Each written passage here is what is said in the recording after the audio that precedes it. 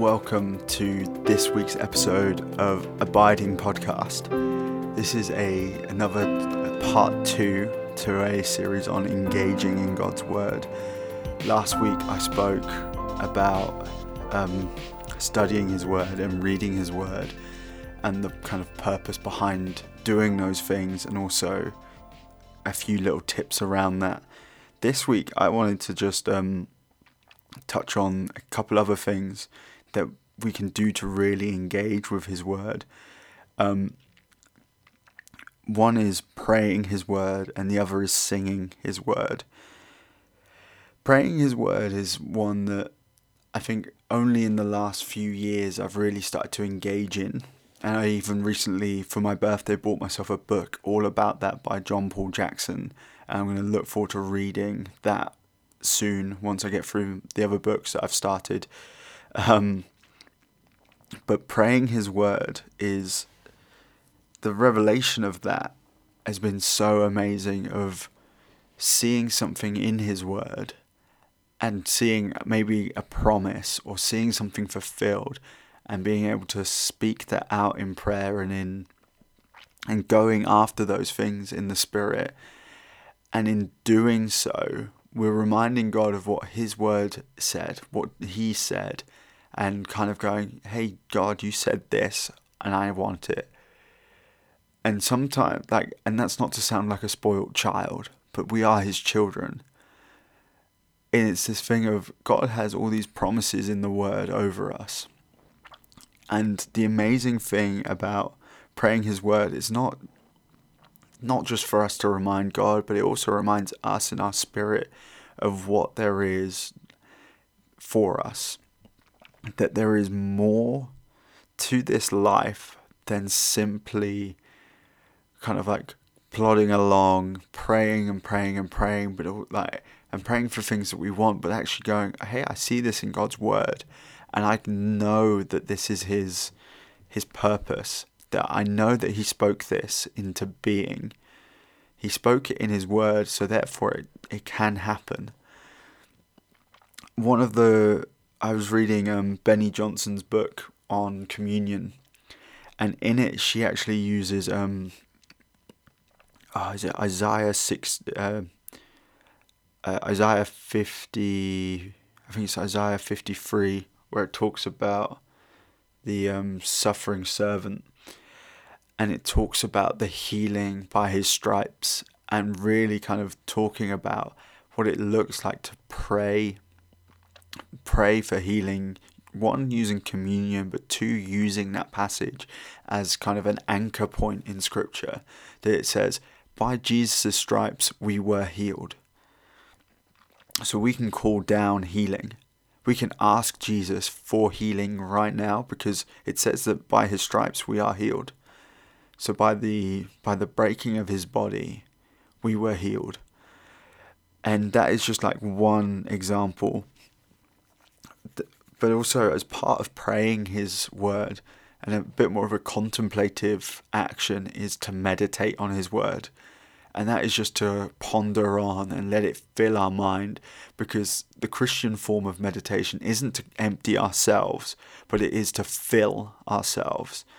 To fill ourselves with the Word of God, with what He has to say about us. Because it is so important that we get a better understanding of what He says about us. Bill Johnson has said it a lot. I can't afford to have a thought in my mind that Jesus doesn't have about me.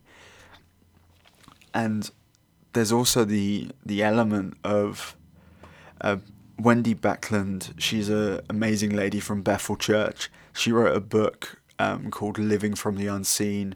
It's all about kind of how we engage with the Spirit of God and what that looks like, and challenges some preconceptions, gives you little activations and little quotes. Each chapter is only 5 pages long. It's a super easy read. I couldn't recommend it more highly. But one part of that really stuck with me was where she talks about the power of our imagination. And one thing she points out is that our brain can't tell the difference between what really happened and what we imagined.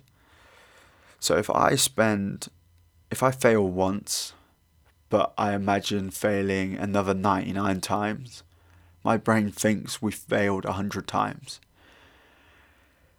And so the whole point of like this praying and meditating on His Word, there's an element of actually, it means that we will believe even more the reality that what Jesus has said will happen.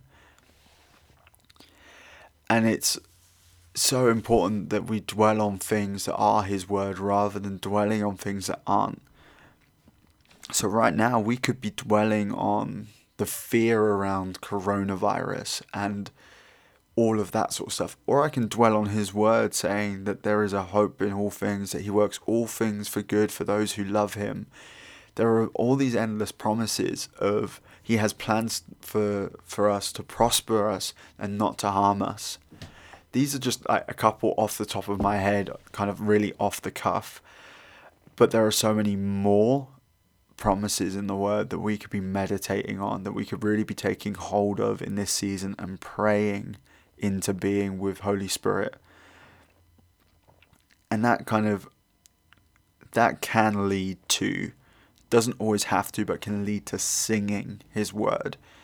And one of my favourite verses,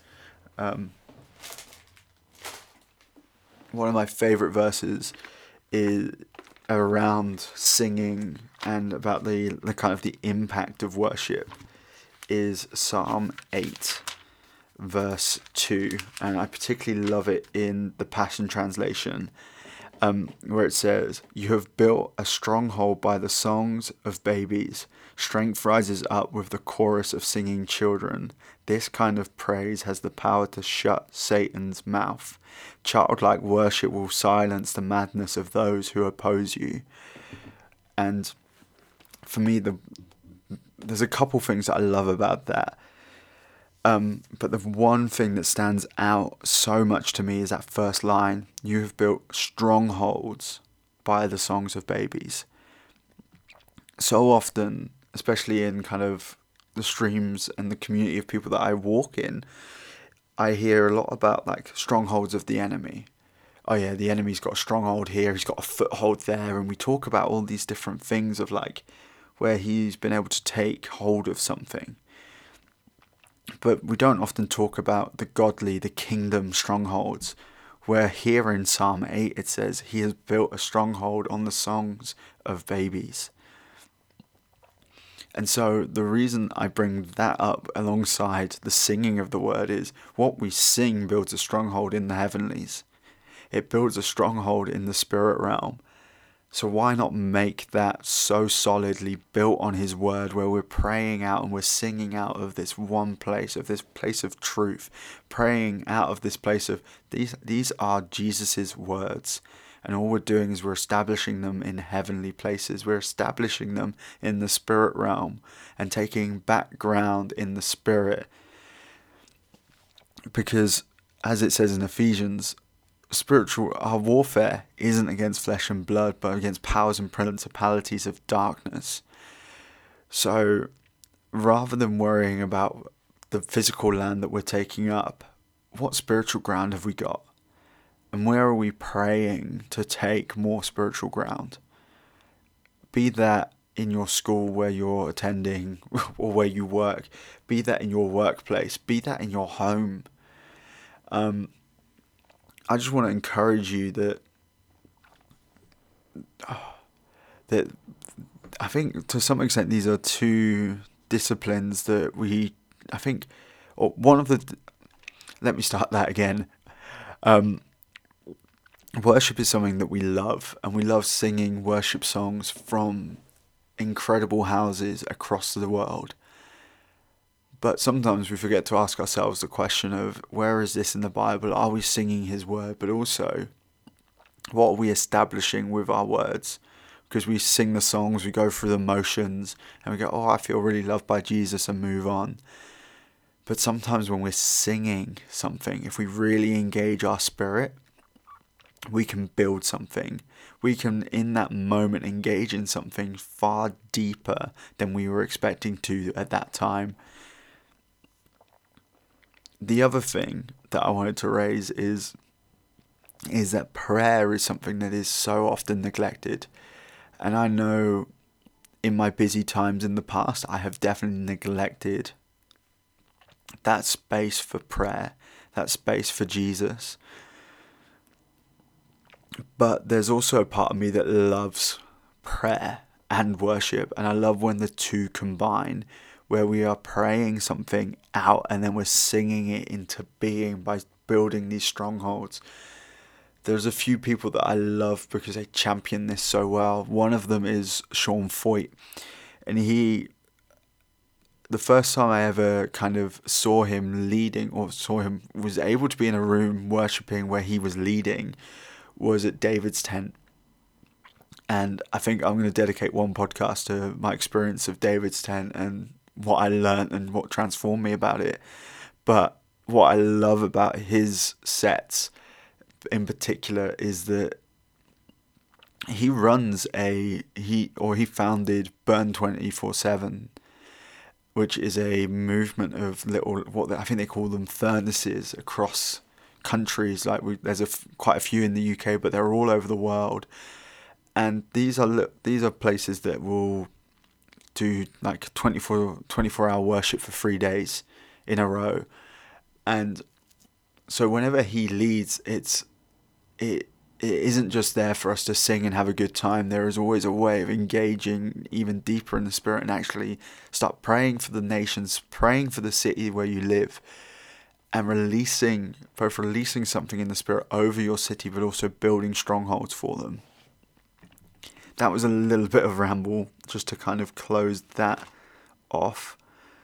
But what I want to say is that these two disciplines around the word, I think, can be neglected. That we can sing the most popular songs of the moment and forget that there's something so beautiful about just singing his word.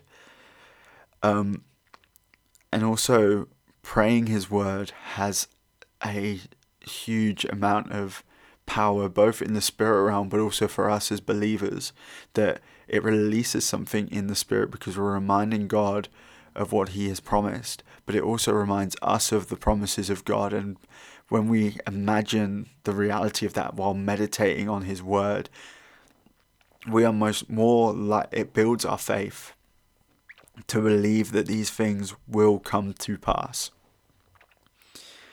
And to close, I want to leave you with this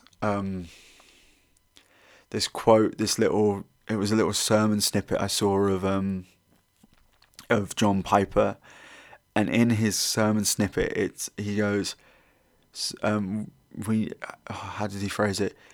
Prayer changes things. Prayer makes something happen that if you didn't pray, wouldn't have happened. Check that for a second. If there are certain things in life that if you don't pray, or there are certain circumstances in your life that if you pray could change. In James it says, you have not because you ask not. It does go on to talk about the heart condition around prayer and the importance of the heart condition, but there is a real key element of, hey, if you don't ask, you won't get. So if your prayer life is non-existent and you wonder where the blessing of God is in your life, or even not just the blessing, but where the presence of Jesus is in your day-to-day, even in the lows of life, and you're wondering where he is, it's because you've not asked for it. You've not asked for him to be present in every moment. You've not woken up in the morning and gone, hey Jesus, today I want you. You haven't woken up and before flinging your cover off going, good morning, Holy Spirit.